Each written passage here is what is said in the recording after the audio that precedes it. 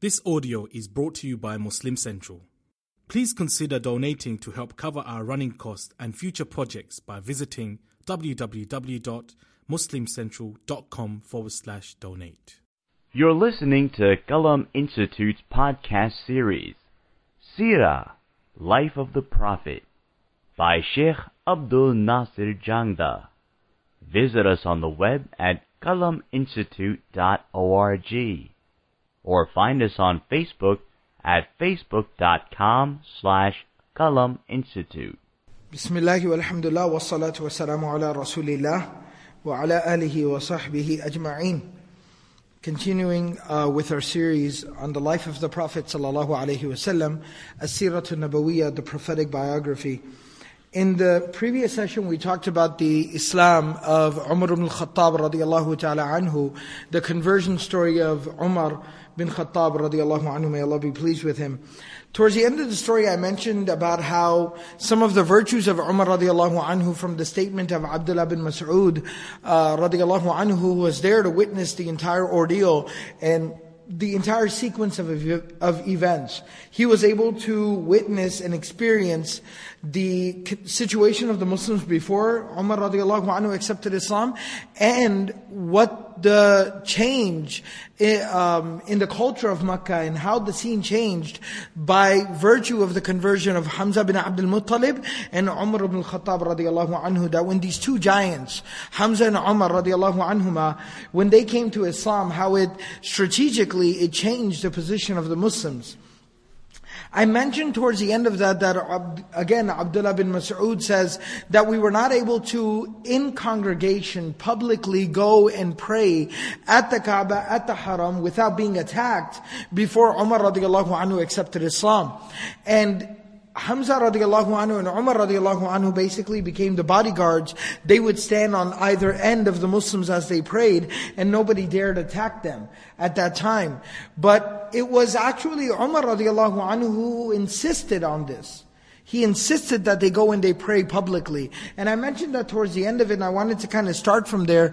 Umar radiallahu anhu had a certain personality, he had a certain perspective.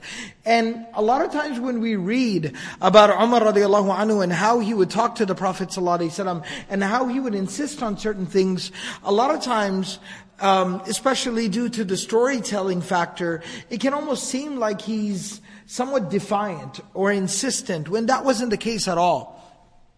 This was an intimate conversation between the teacher and the student, between a prophet and his follower, and between an older, like someone who was an older father or older brother type figure, and a younger brother or son-like figure.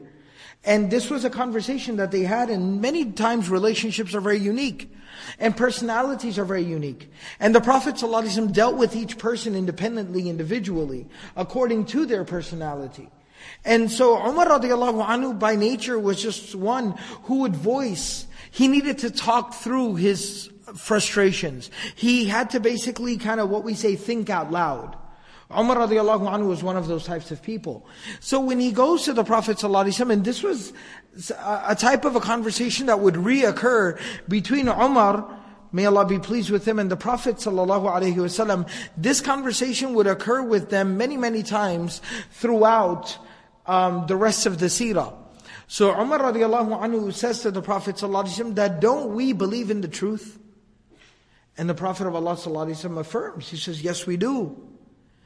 And he again asks the Prophet sallallahu alaihi wasallam that what they believe in, isn't it wrong? And the Prophet sallallahu alaihi wasallam affirms. He goes, yes, what they believe is wrong.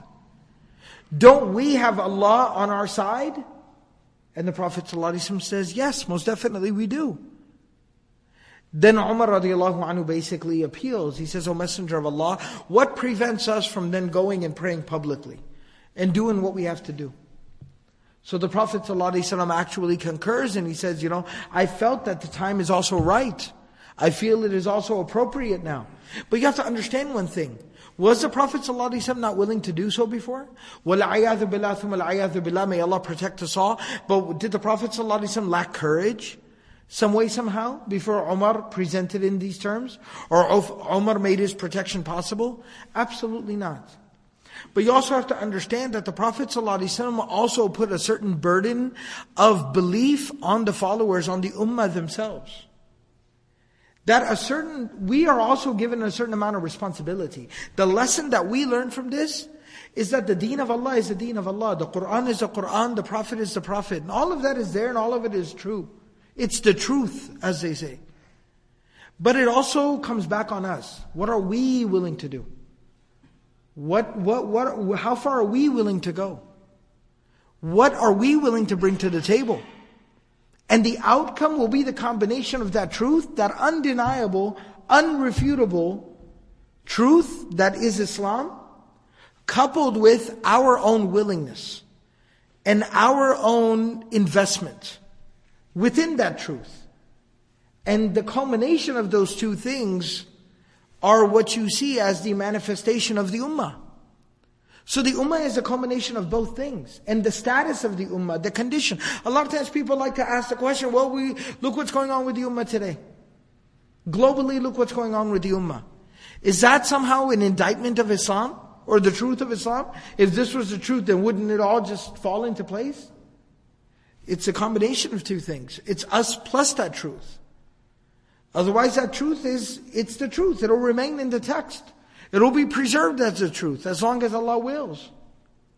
But it's us and what we're willing to bring to the table, and what type of investment we're willing to make. One of the interesting things about the revelation of the Qur'an, and the tone of the revelation of the Qur'an, that the scholars of the Qur'an actually present to us, is that this is a principle, a fundamental principle of the tafsir, the explanation of the Qur'an, that wherever Allah speaks He addresses human beings or the believers in the masculine, He's actually addressing everyone universally, men and women. Everyone is being addressed. And that's by virtue of the simple fact, linguistically speaking, that the masculine gender is actually the universal gender. So when Allah addresses the believers or mankind in the masculine, Ya ayyuhalladhina amanu, wa kadhalika nunjil mu'minin. So Allah subhanahu wa ta'ala is actually addressing men and women. That's an agreed upon, fundamental, undeniable principle of interpreting the Qur'an. A given. But nevertheless, we do find that some instances, some places, Allah specifically mentions men and women. Innal muslimina wal muslimat wal mu'minina wal mu'minat. Some places, you can contribute it to the fact, you can attribute it to the fact that those are places where women are of special focus. Surah number 66, Surah Al-Tahrim. Women are of special focus there. Surah Al-Mumtahina. Women are of special focus there. Surah Al-Nisa, women are of special focus. Surah Al-Ahzab, women are of special focus there. Because those discourses in those passages are addressing women, female related issues specifically. So that's why Allah specifically calls on them and mentions them. But there are other places in the Qur'an where that's not the case. It's still a universal address, and Allah is addressing both men and women. So what's the explanation of that? And the scholars actually explain that those verses were revealed after a certain incident. And that incident was that the women of the Sahaba, the believing women of that time, actually come to the Prophet ﷺ and they say, O Messenger of Allah, why doesn't Allah specifically, uniquely mention us? And the Prophet ﷺ explained to them that no, when Allah says, Ya ayyuhalladhina amanu, that is addressing you as well. But they said, O Messenger of Allah, we would like for Allah to specifically address us as well. Call on us as well. Make demands of us specifically. And the scholars explained that from that point on, when verses were revealed, Allah subhanahu wa ta'ala called on the believing men and the believing women. And so it's a combination of two things. And so the Prophet ﷺ always was willing, and that's why it's documented in the Seerah, and I've mentioned it here a number of times, that the Prophet ﷺ all throughout this beginning first 5 years of preaching and teaching and prophethood and nubuwah, the Prophet ﷺ had been going and praying at the Kaaba. He'd been praying there. But as far as the believers were concerned, He was going to let them step up when they were ready to actually take that step. And when Umar radiallahu anhu approached the Prophet ﷺ and said, "O Messenger of Allah, I feel it's time. I feel it's like something we got to do." And the Prophet ﷺ scans the faces of the believers there in the house of Arqam, bin Abil Arqam. He scans their faces and he sees that all of them are also willing. That all of them are finding courage at this moment. And the Prophet ﷺ says, "Yes, let's go and do it." And so that day came when the Prophet ﷺ goes out with the believers, Hamza and Umar radiallahu anhu on either side, and they march into the Haram, into the Kaaba, and they stand up there and they pray in congregation. And everybody watches on and looks on, unable to do anything. And some of the narrations mention that some of the more, again, on the disbelieving side, on the opposition side, some of the more vocal ones, the more outspoken ones, like Abu Jahl and them, that they were like, how can we let them do this? How is this even possible? Who told these people they had license to do this? But they were restrained by the rest of their company and their following. They were restrained by them that, no, leave this be. This isn't a fight worth picking. And so this was a major statement. But what this also did was, the leadership of Makkah got together, and it's mentioned in narrations that they had a meeting.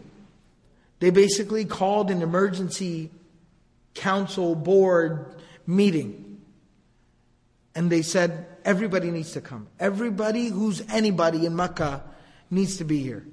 And so it's mentioned in narrations that Utbah and Shaybah, the sons of Rabi'ah, Abu Sufyan was there, Nadhr ibn al-Harith, some of the other more notable ones that we've actually even talked about, Al-Walid bin al-Mughira was there, Abu Jahl was there, Abdullah bin Abi Umayyah, who's an interesting character. We'll talk a little bit more about him. He's actually the cousin of the Prophet ﷺ. But he's a cousin by the paternal side. He was basically the son of one of the Prophet ﷺ's aunts from his father's side. So his father's sister's son.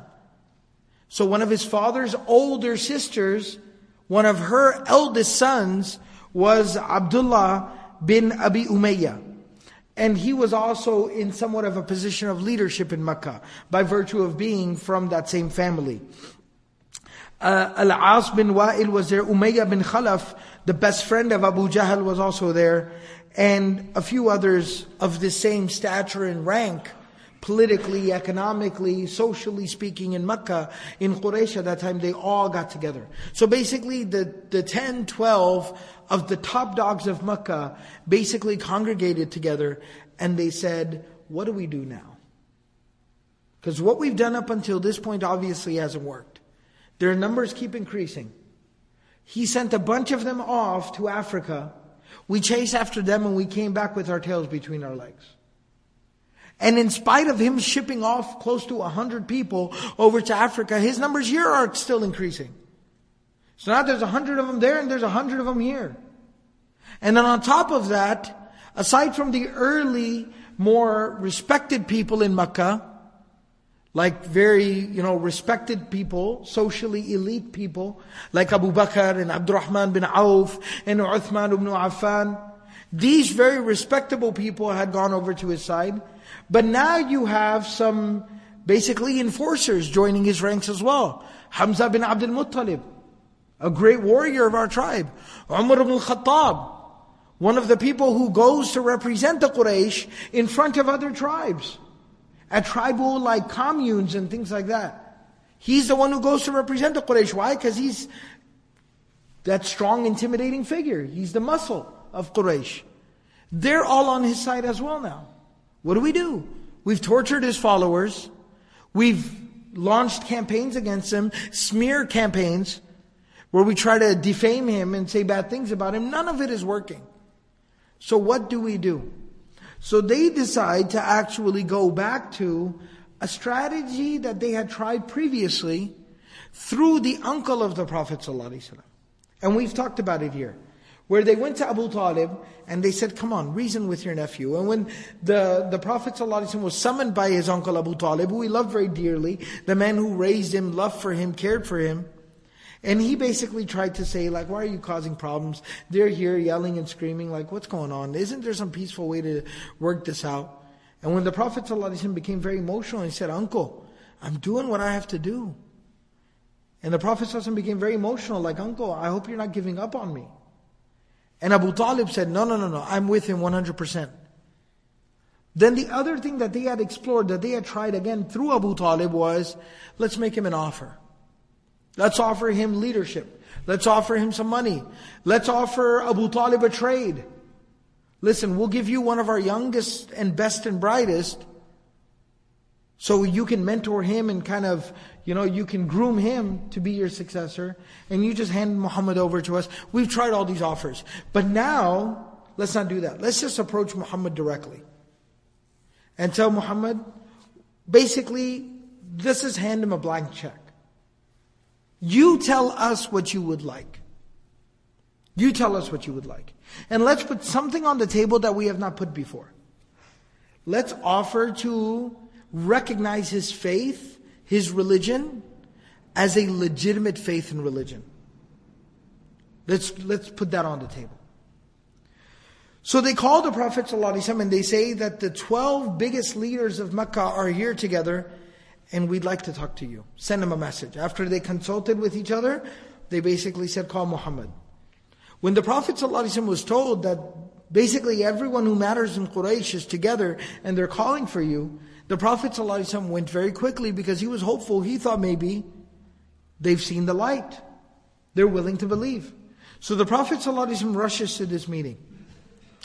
And they basically open by saying, and some of the narrations say that the person who actually spoke was Nadr ibn al-Harith. And there's another narration that says, no, he said something very specific, but nevertheless, it's mentioned in one narration that Nadr ibn al-Harith was the one who spoke.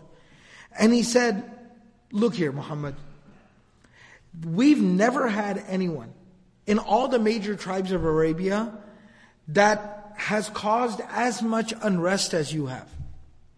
You've insulted our forefathers, you criticize our beliefs, you've defamed our gods, our deities, you've completely made a mockery of our way of life. And everything that's happened between us, all the misunderstandings, you are the sole reason and cause of it. We didn't cause any problems. We were all fine and dandy. Everything was rolling just fine. Everybody was happy until you came along and decided to make all these problems. We're not sure what you want, but again, we are extending the same offer we've extended to you in the past, but this time we're basically willing to increase the terms. Number one, we'll offer you money beyond what you can even imagine. We will not just offer you a one-time amount, we're basically willing to fix you a salary. We'll pay you till the end of your years. We'll declare you to be the head of the council of Quraysh and Makkah. You'll be in charge. You're officially in charge. And we'll basically put all of this on the table. You can have whatever you want. The Prophet of Allah ﷺ responds to them. He goes, I don't want your money. I don't want your position. I don't want your leadership. I don't want any of those things. Allah has sent me with a message. He made me a messenger and He's given me a message, the Qur'an. This is what I present to you. My counteroffer is, I offer you the Qur'an, I offer you Islam. You take this. If you take this, and you believe in this, and you abide by this, then I'm here to tell you that you will reap the rewards and the blessings of Allah in this life and the next. And if you reject this, then it's between you and Allah will settle the matter between us. If you reject me and my offer and this belief, then I turn the matter over to Allah and Allah will decide our affairs. Allah will settle it. I'm not here to make any threats. I don't have any beef personally against you. But Allah will settle the matters. Allah will be the judge. That was it. So now they basically kind of say, okay, hold on. Let's come back to the table. Let's take a 5-minute recess. We'll come back to the table. So they kind of they pull over to the corner. They talk to each other and they're like, all right, you know the wild card that we talked about? The wild card? We got to put that on the table now. It's time for it to pull out the big guns. So they come back to the table and they tell the Prophet ﷺ, we know that you are insisting on either we believe or we don't believe. That you're insisting that I'm not willing to take any other offer. I don't want your money. I don't want anything. You have a message and you insist on that message. Here's what we're willing to do. We'll recognize your message as a legitimate message. Before the Prophet ﷺ, or even we listening to this, reading this, could think that they're basically accepting Islam, they say, however, we'll recognize your religion as completely valid if you recognize our religion, our beliefs as completely valid. And the way we're going to do this is, one day will be the day of your religion, and the next day will be the day for our religion. One day we worship your God, we pray in your direction, we pray in your manner, and the next day, all of us together as a community, we worship and bow down in front of these idols. It's trade. Equal trade. Come on. Equality. You work with us, we'll work with you. Give us a little, take a little. Seems fair. Allah subhanahu wa ta'ala had already told the Prophet ﷺ in Surah Al-Qalam, Surah number 68. And when I talked about how this was the second revelation, وَدُّوا لَوْ تُدْهِنُوا فَيُدْهِنُونَ وَدُّوا لَوْ تُدْهِنُوا فَيُدْهِنُونَ.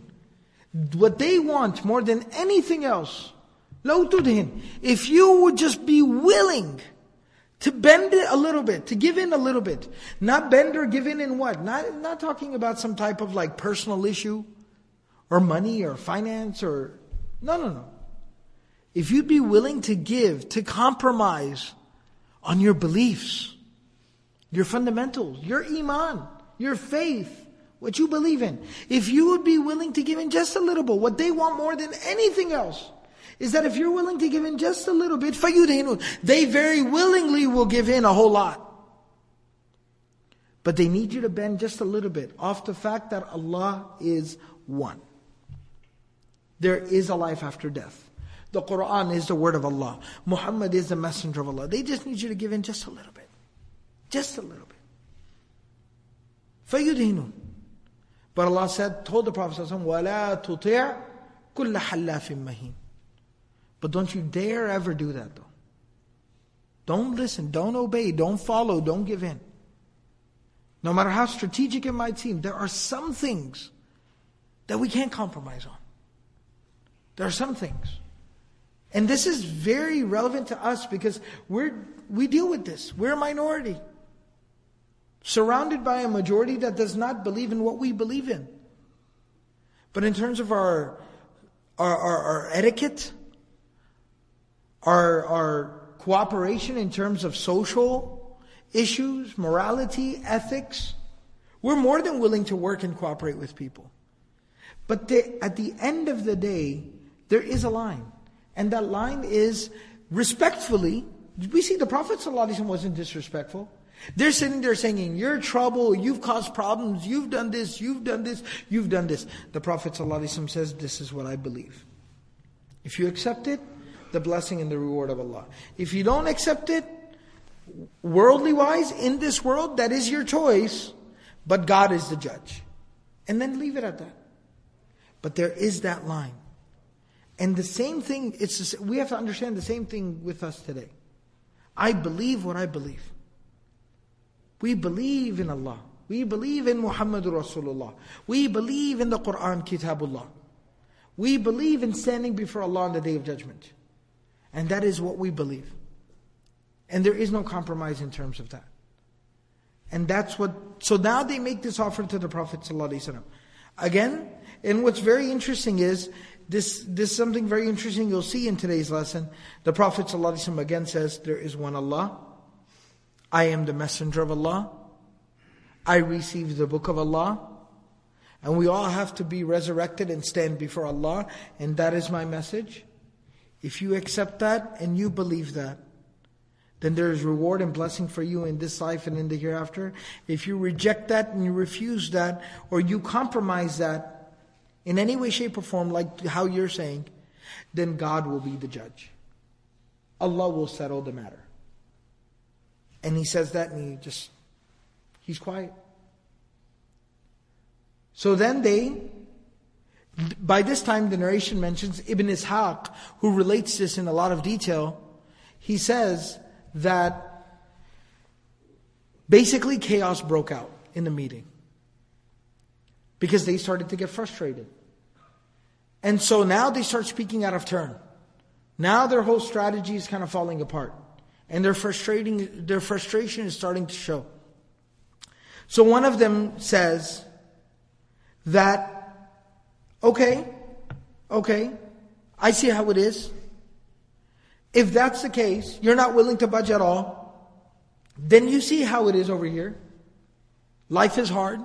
We live in the desert. We live in the middle of a bunch of mountains. Water is hard to come by. Not a lot of vegetation grows here. Okay, if you're so right, and everything you believe isn't the truth, then why don't you pray to your Lord that He would move these mountains away from here, that He would make it rain, everything would be green and lush and beautiful. There'd be rivers flowing through here like they flow in Iraq and Syria, because the Quraysh were businessmen. They used to travel out to Bilad al-Sham and Iraq, and they would see how rivers were flowing there, and greenery and vegetation was plentiful. Why don't you ask God to make our lands like that? Why don't you tell? Because we'll benefit from that, you'll benefit from that, your followers will benefit from that. And if all of that happens, then we'll believe in you.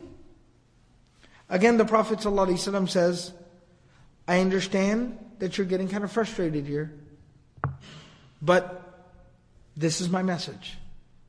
I believe in Allah. There is one Allah. The Quran, I am the messenger of Allah. We have to stand and answer to Allah. If you believe, blessing and reward in this life and the next.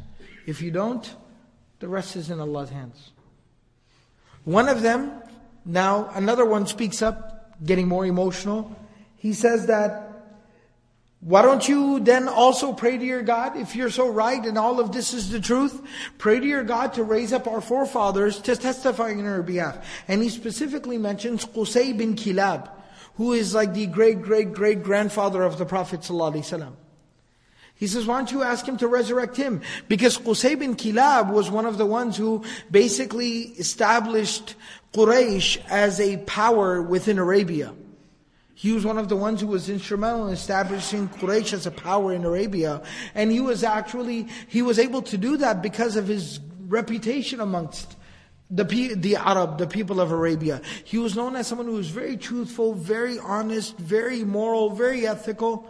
And by virtue of it, basically because of his virtue and his virtuous reputation amongst his people, he was able to establish Quraysh as a power in Arabia. So that's why they mentioned his name.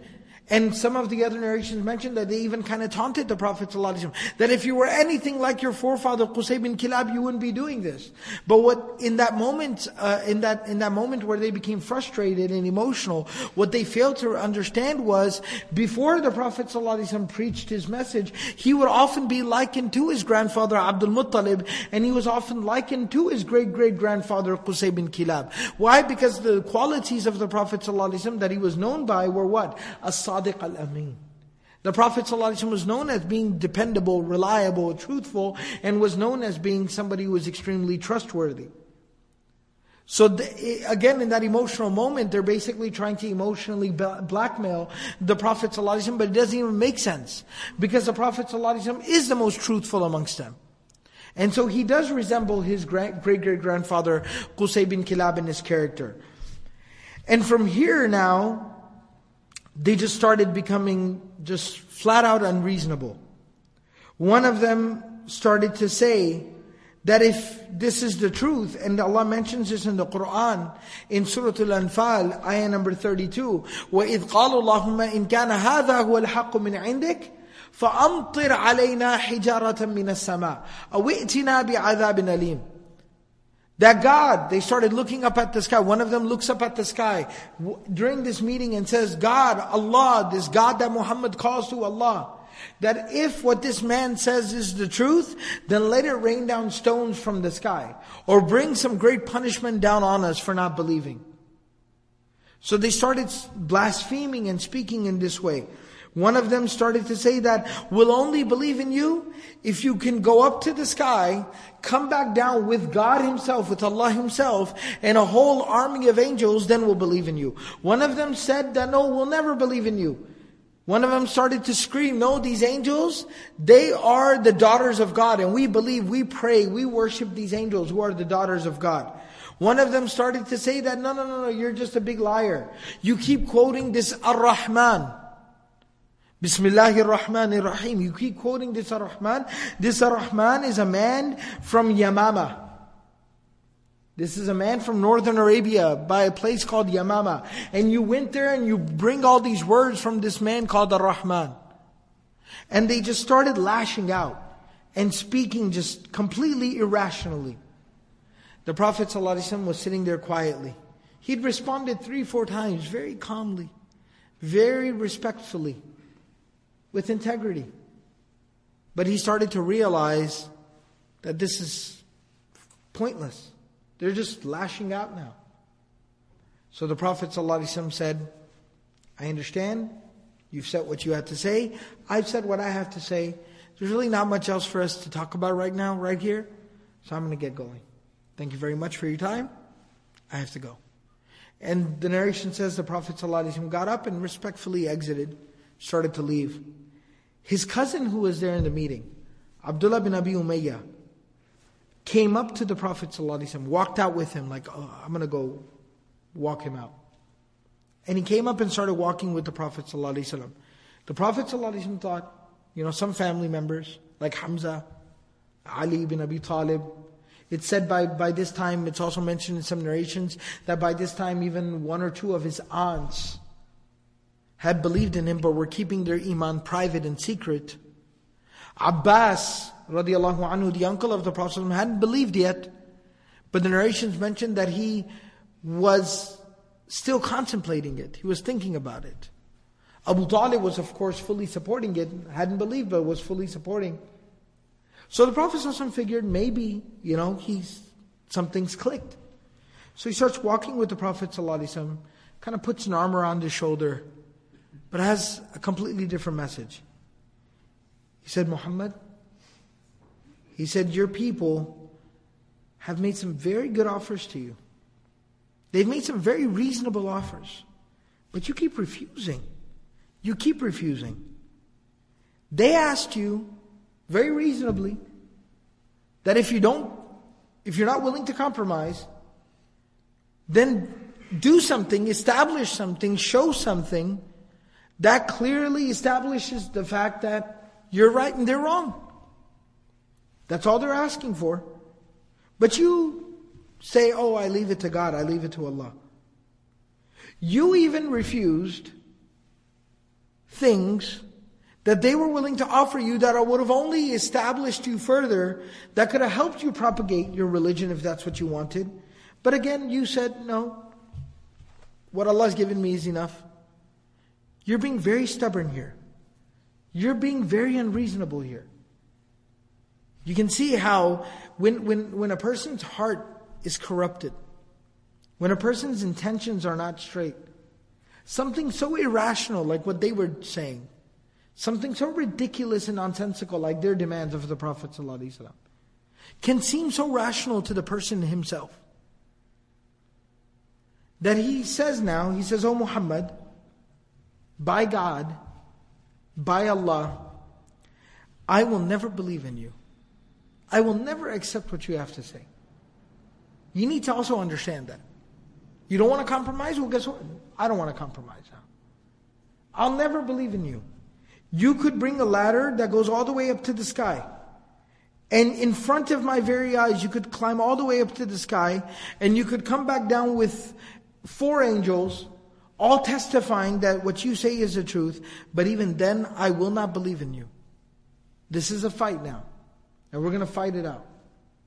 the Prophet of Allah ﷺ very quietly, respectfully walked off. And so now this was basically Quraysh's last attempt to try to rationalize the situation. What they were worried about now was the fact that, look, the number of followers continues to grow. Prominent people continue to join his ranks. We keep making offer after offer, basically humiliating ourselves, not standing for anything at this point, be willing to compromise even what we claim to at least believe in. But Muhammad is unwavering in his convictions, in his beliefs. And this is even more inspiring and more convincing to the people who are willing to listen to him. What do? By the time that meeting concluded, Abu Jahl, who was there the entire time, of course not happy with all these proceedings, because Abu Jahl was Abu Jahl. We've talked about Abu Jahl before. Abu Jahl only knew one way how to handle these things, and that's why he's called Abu Jahl. He says, just you basically are handling, you're conducting yourself with some amount of dignity and honor and respect. You have to be ignorant in your approach. And so Abu Jahl tells them, he says, you did what you wanted to do. I wasn't on board with it, but I sat here quietly, I shut my mouth, I didn't lash out because you said give you a chance and give your strategy a chance. What did it get you? It didn't get you anything. So why don't we do this now? Why don't we try my strategy? I need one thing from you. I need all of you to swear here to me right now that you guarantee to me and you promise me your full support and your full protection. And they said, well, what are you talking about doing? He says, look, Muhammad every single day, sallallahu alaihi wasallam, every single day he comes to the haram, he comes to the Kaaba and he prays there. In our faces, rubs it in our faces, he comes and prays there every day. And when he prays, he bows down on the ground. Tomorrow when he comes in to pray, I'm going to get a big rock and I'm basically going to smash his head and kill him. End of story. I'm going to do that. But the reason why we haven't done that yet is Banu Abd Munaf, Banu Hashim, the family of the Prophet ﷺ, will basically come after whoever harms him as retribution. Abu Talib has guaranteed as much. But you guys here are influential and powerful enough to where if you stand with me, we might be risking a little bit of civil unrest, a little small-scale civil war amongst Quraysh.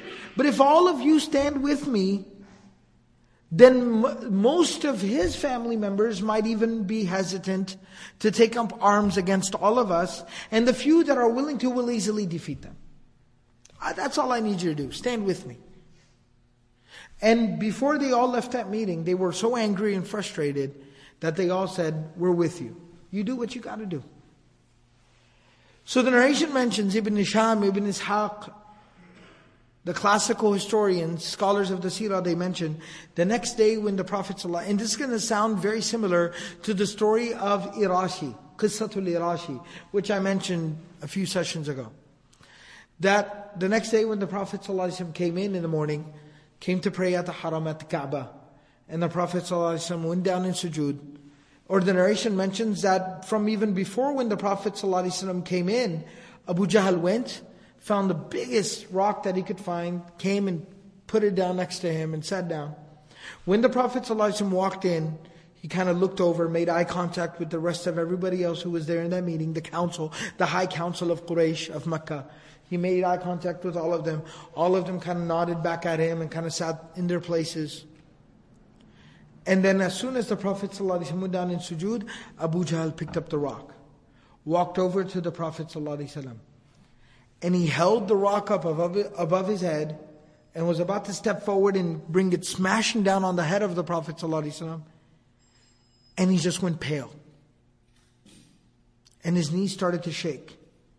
And he pulled the rock back down and just walked backwards from there.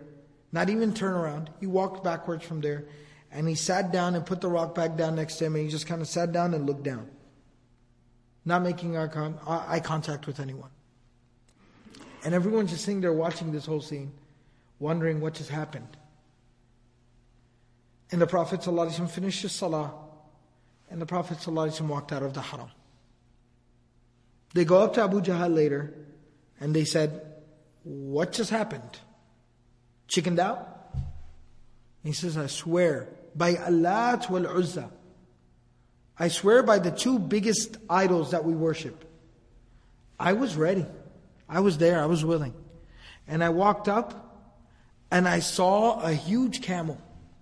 And he actually describes the camel that he said it was so huge and so ferocious looking. It was more like a demon than a camel. It had sharp teeth.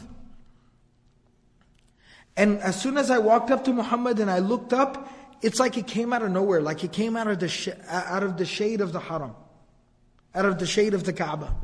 It's like it just came out of there and just kept growing until it was like towering over me. And it was looking down at me with angry eyes, and it opened its mouth and just looked down at me. And when I looked into its eyes, I was just filled with fear. And I froze.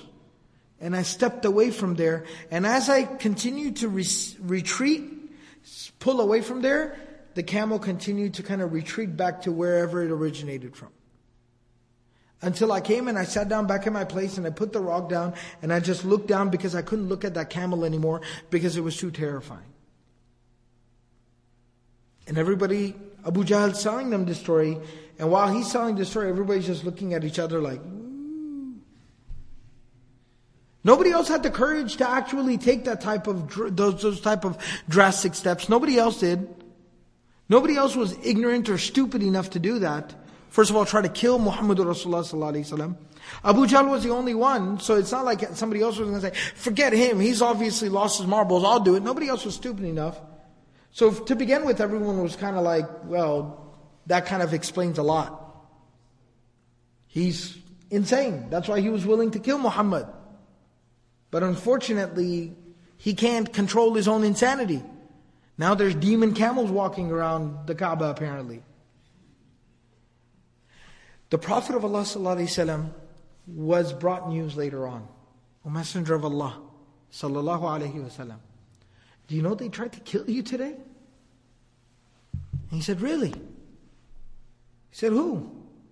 They said, Abu Jahl. He had a big old rock and he was willing.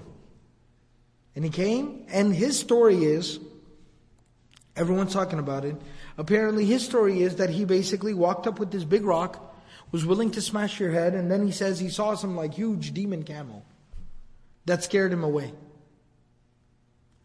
The Prophet of Allah sallallahu alaihi wasallam smiled and said, that was Jibreel. I go and I pray with Jibreel. I go there every day and I pray with Jibreel alayhi salam. That's why the Prophet sallallahu alaihi wasallam said, I have two ministers in the heavens and two ministers on the earth. Like I have two, wazirs, like two deputies in the heavens and two deputies on the earth. In the heavens it is Jibreel and Mikael, and on the earth it is Abu Bakr wa Umar. So Jibreel, the Prophet ﷺ referred to Jibreel alayhi salam as his buddy, as his friend. Towards the end of the days of the Prophet ﷺ, the Prophet ﷺ would recite the Qur'an every single, like muraja'ah. Hufad of the Qur'an, they recite the Qur'an to one another. The Prophet ﷺ would recite the Qur'an to Jibreel alayhi salam, and Jibreel alayhi salam would recite it back to the Prophet ﷺ. So he was his buddy. He was like his prayer buddy, his Qur'an buddy. So the Prophet ﷺ said, that was Jibreel. He was praying with me. But Jibreel must have saw Abu Jahl trying to pull some stupid stuff. And so Jibreel alayhi salam decided to teach him a little bit of a lesson. And turned into a big demon camel. Scared him away. Subhanallah. And so that basically was the